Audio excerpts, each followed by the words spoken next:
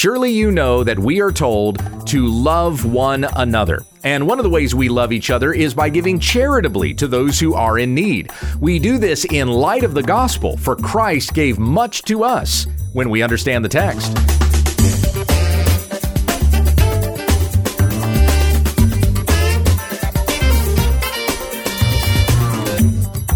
Many of the Bible stories and verses we think we know, we don't.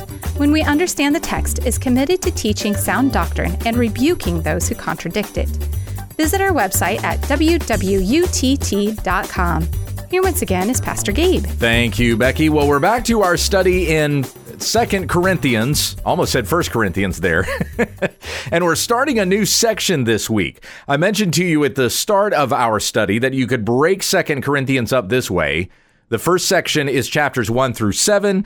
The second section is chapters 8 and 9. And then the third section is chapters 10 through 13. There's 13 chapters in 2 Corinthians. So we're in that second section here, which we'll be looking at this week and the next, chapters 8 and 9. If you want to open up your Bible and join with me there, I'm going to begin by reading verses 1 through 9 out of chapter 8 in the Legacy Standard Bible. This is the word of the Lord, through the Apostle Paul writing to the church in Corinth. Now, brothers, we make known to you the grace of God, which has been given in the churches of Macedonia, that in a great testing by affliction, their abundance of joy and their deep poverty abounded unto the richness of their generosity. For I testify that according to their ability and beyond their ability, they gave of their own accord, begging us with much urging for the grace of sharing in the ministry to the saints. And this not as we had expected, but they first gave themselves to the Lord and to us by the will of God. So we encourage Titus that as he had previously made a beginning, so he would also complete in you this gracious work as well. But just as you abound in everything, in faith and word and knowledge and in all earnestness, and in the love we inspired in you, see that you abound in this gracious work also.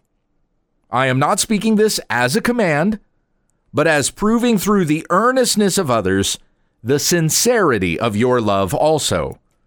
For you know the grace of our Lord Jesus Christ, that though being rich, yet for your sake he became poor, so that you, through his poverty, might become rich. Now, I said that was as far as I was going to read. Let me go through verses 10 through 15, because that keeps all of this in context. Going on to verse 10. And I give my opinion in this matter, for this is profitable for you, who were the first to begin a year ago, not only to do this, but also to desire to do it. But now complete doing it also, so that just as there was the readiness to desire it, so there may be also the completion of it from what you have. For if the readiness is present, it is acceptable according to what a person has, not according to what he does not have. For this is not for the relief of others and for your affliction, but by way of equality. At this present time, your abundance being a supply for their need, so that their abundance also may become a supply for your need, that there may be equality. As it is written, he who gathered much did not have too much, and he who gathered little had no lack. So obviously what we're talking about here is giving, and Paul is encouraging the Corinthians to be generous in the giving to mainly the work that was being done in Jerusalem. This actually goes back to something that Paul had said at the end of the previous letter. In 1 Corinthians chapter 16, verses 1 through 4. Let me go back and read that there, and you kind of understand the giving that Paul is encouraging the Corinthians to do here in this next letter. So in 1 Corinthians 16, starting in verse 1, now concerning the collection for the saints, as I directed the churches of Galatia, so do you also. On the first day of every week, each one of you is to set something aside, saving whatever he has prospered, so that no collections be made when I come. And when I arrive, whomever you may approve, I will send them with letters to carry your gracious gift to Jerusalem. And if it is fitting for me to go also, they will go with me. But I will come to you after I go through Macedonia, for I'm going through Macedonia. Okay, so anyway, going on from there. So he's talking about collecting an offering that's going to go to benefit the saints that are in Jerusalem. There was a famine that had hit the land, and it was particularly tough in the area of Judah. So Jerusalem, of course, being the capital city of that area. And there was a major church that was there. That was the first church that we read about in Acts chapter 2. Peter and the apostles going into Jerusalem at Pentecost. They are given the gift of tongues. They speak the gospel in multiple languages. Everybody hears the gospel in their own language. On that first day that the gospel is proclaimed in Jerusalem, 3,000 souls were baptized that day, and that becomes the first church. The first church is, I guess you could argue that the first church was the 120 people that were gathered in the upper room. But then after that, they go into Jerusalem preaching, and through the declaration of the gospel and the work of the Holy Spirit, those that come to faith, there's 3,000 souls there at the first evangelism conference that was ever held. and so you have a mega church that starts up right away, and more people are added to their ranks. Thousands of people continue to come into this church that's there in Jerusalem. It's after Stephen is martyred that many of the Christians were dispersed, and they kind of went back to their places, or they went throughout different areas of the Roman Empire. Those that had heard the gospel there in Jerusalem now go back to their previous lands of dwelling, and they take the gospel with them and they proclaim it, and then many more come to faith as a result of this. The church that was in Rome was already there by the time Paul got there, because his letter that he was writing to the church in Rome, which is the letter to the Romans that we have here in the New Testament, sixth book rather in the New Testament, that was a letter that he wrote before he had ever even come to Rome. He had not been to Rome yet as an apostle to minister to the Christians that were there, or to minister even to the pagans that were there, calling them to repentance and faith in Jesus Christ. And so that church was already there. That church was planted by those who would have returned to Rome after being at Pentecost and hearing Peter preach the gospel and thus coming to faith. So there's a big church there in Jerusalem, headed up by James. There are other elders as well, but James is kind of the main overseer. And because of the famine that had hit the land, the church was affected particularly hard. There was a lot of persecution that was going on at the church there in Jerusalem. And this was the first church. The gospel of Christ proclaimed first to Jerusalem. That was what Jesus said to his disciples before he ascended into heaven at the start of the book of Acts. You will be my witnesses in Jerusalem and in Judea and Samaria and to the ends of the earth. So the first declaration is there at Jerusalem. They are the first to receive the oracles of God. They are those who have first beheld the mystery of God that is revealed in Jesus Christ. They have the benefit of being the first. And so since this is the first church, it's almost like every church everywhere else has an obligation to help those brothers and sisters in the Lord, because they've come to faith in other parts of the world due to the faith that began the work of the Holy Spirit that had started there at Pentecost in Jerusalem. And so there were several churches in various territories that Paul had recruited to take up offerings so that he might take an offering to Jerusalem and bless the Christians who were there. In Romans chapter 15, Paul talks about wanting to come and visit the church there in Rome, but first he says, I need to go back to Jerusalem and give relief to the saints who are there. So he's been taking up this offering, and everywhere Paul goes, he takes a little bit of the offering. He's got it with him so that he can go and bless the church that is at Jerusalem. And again, as what we read at the end of 1 Corinthians, he's saying to the Corinthians, if you want to send some people with me that will go with me and make sure that money gets to where it needs to go. Not so they would necessarily hold the Apostle Paul accountable, although that was really good, but the more people that were with him, the safer that money was, right? Less likely that Paul was going to be robbed and lose all of that money on the way back to Jerusalem. And so he talks about here, as he has encouraged the Corinthians before to take up a collection to bless the Christians there at Jerusalem, so he's doing that more here. He's coming back to that encouragement. Take up an offering that it may bless the church that is at Jerusalem, but he mentions here the churches of Macedonia, how they have also given and how generously they have given. So let's come back to that here. Chapter 8, beginning in verse 1. Now, brothers, we make known to you the grace of God, which has been given in the churches of Macedonia, that in a great testing by affliction, their abundance of joy and their deep poverty abounded unto the richness of their generosity. Now, Macedonia is right next to Achaia. Macedonia is the territory where you find churches like the Philippian church, the Thessalonian church, the Bereans. Achaia is where Corinth is located. That's the Corinthian church. The Galatians, that might be the Galatian territory. So all the churches that are there in Galatia, that's the reference there. So you have Galatia, you have Macedonia, you have Achaia. These are not mentions of cities. They're mentions of territories that contain cities where churches have been planted by the spread of the gospel.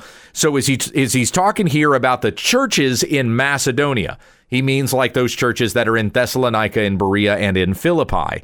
Now, they wanted to be generous. They wanted to be included in this collection of the offering that was going to go to benefit the Christians there at Jerusalem. So Paul goes on in verse 3, for I testify that according to their ability and beyond their ability, they gave of their own accord.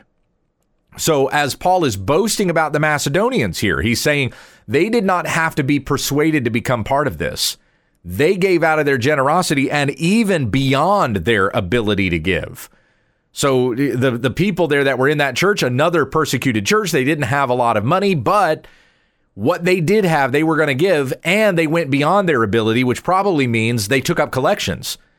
So this was not just the money that we already had. We're going to take up a collection. We're going to try to raise the money from other people, get it by other means. We're even going to sell our stuff and get money so that we can benefit the Christians in Jerusalem. This just kind of speaks about going beyond, above and beyond. Of course, beyond, because that's the word. Beyond their ability, they gave of their own accord. But they went even beyond what was expected of them. For I testify that according to their ability and beyond their ability, they gave of their own accord, verse 4, begging us with much urging for the grace of sharing in the ministry to the saints.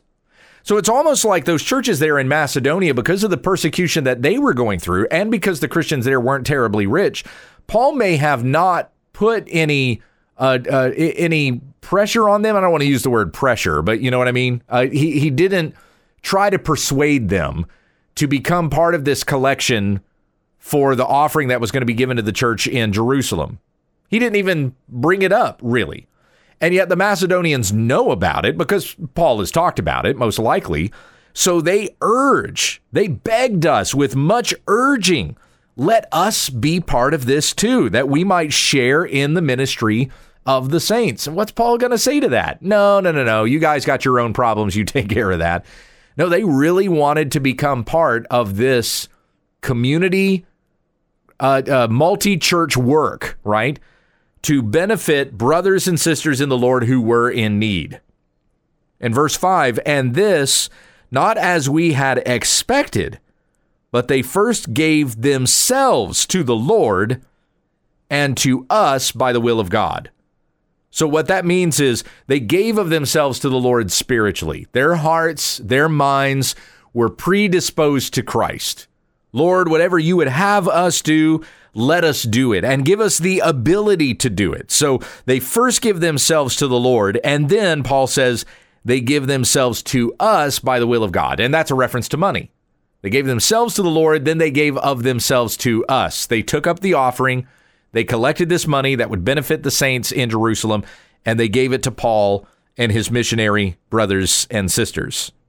So we encourage Titus, we go on into verse 6, we encourage Titus that as he had previously made a beginning, so he would also complete in you this gracious work as well. Remember that we had read about Titus in the previous chapter. Titus's spirit was refreshed by you all. Titus was the guy that had to go to Corinth to check on that church to see how they were receptive to the tearful letter that Paul had to write to them.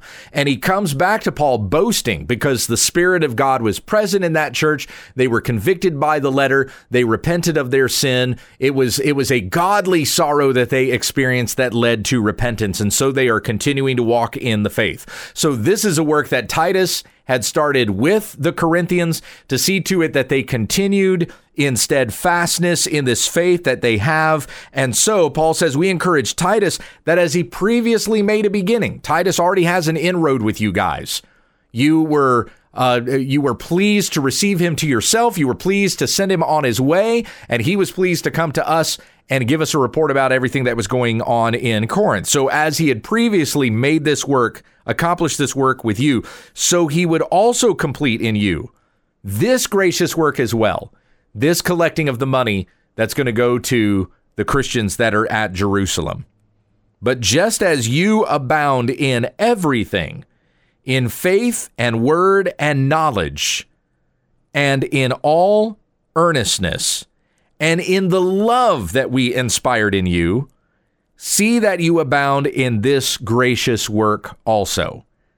So all of the things that the Corinthians are abounding in, because once again, the report has come back from Titus about how the Spirit of the Lord is moving among them. So you are excelling, you are abounding in everything, in faith, growing in faith, maturing in faith, in word, understanding the word of God, preaching it and applying it, and knowledge. And it really might even be understood as wisdom, how to apply that word and live according to it. And in all earnestness and in the love that we inspired in you, in all earnestness with zeal. They love to do it. This is not some religion that they are doing and checking their religious box to make sure they've got their new religion handled, taken care of. No, they have zealousness for Christ and for the faith of Christianity. And so as they have this earnestness, they also have this love that is inspired in them by the way the Apostle Paul has sacrificed himself for their sake, that they might hear the gospel and grow in it. See that you abound in this gracious work also, Paul says.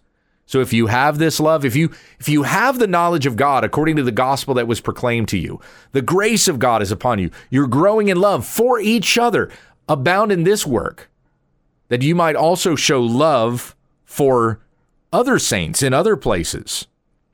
Verses 8 and 9, Paul says here, I am not speaking this as a command, even though that was pretty imperative that he said there in verse 7. We inspired this love in you, so see that you abound in this gracious work also.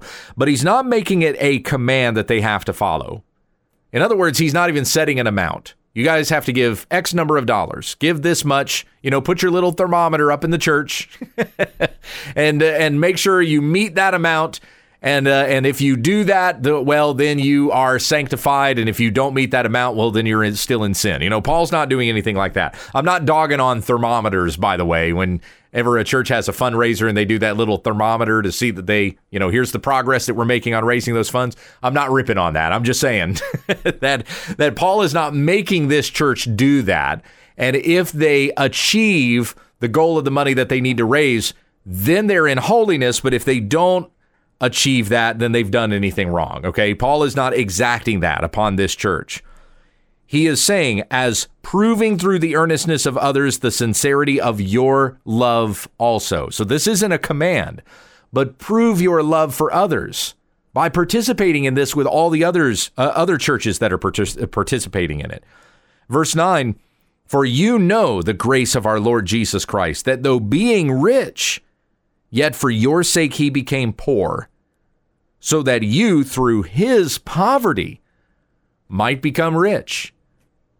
Jesus, who gave up his throne in heaven, who took on the likeness of sinful man, he dwelled with us, put on flesh and dwelt among us, lived a perfect life, the only human being to have ever lived who lived his life perfectly, kept the law of God as it should be kept. But none of us can do that.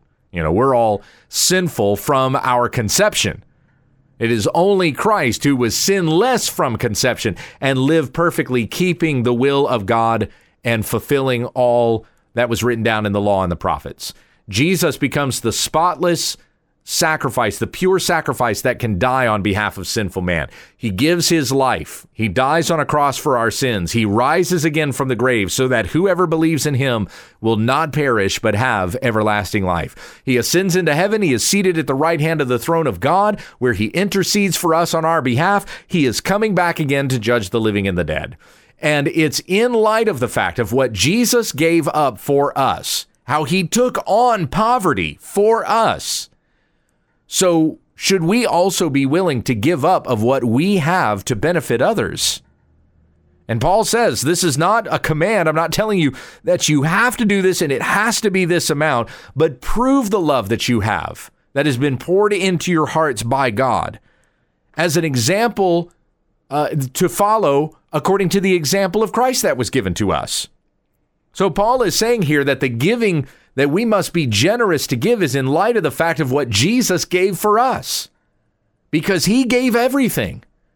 So we should be willing to give everything.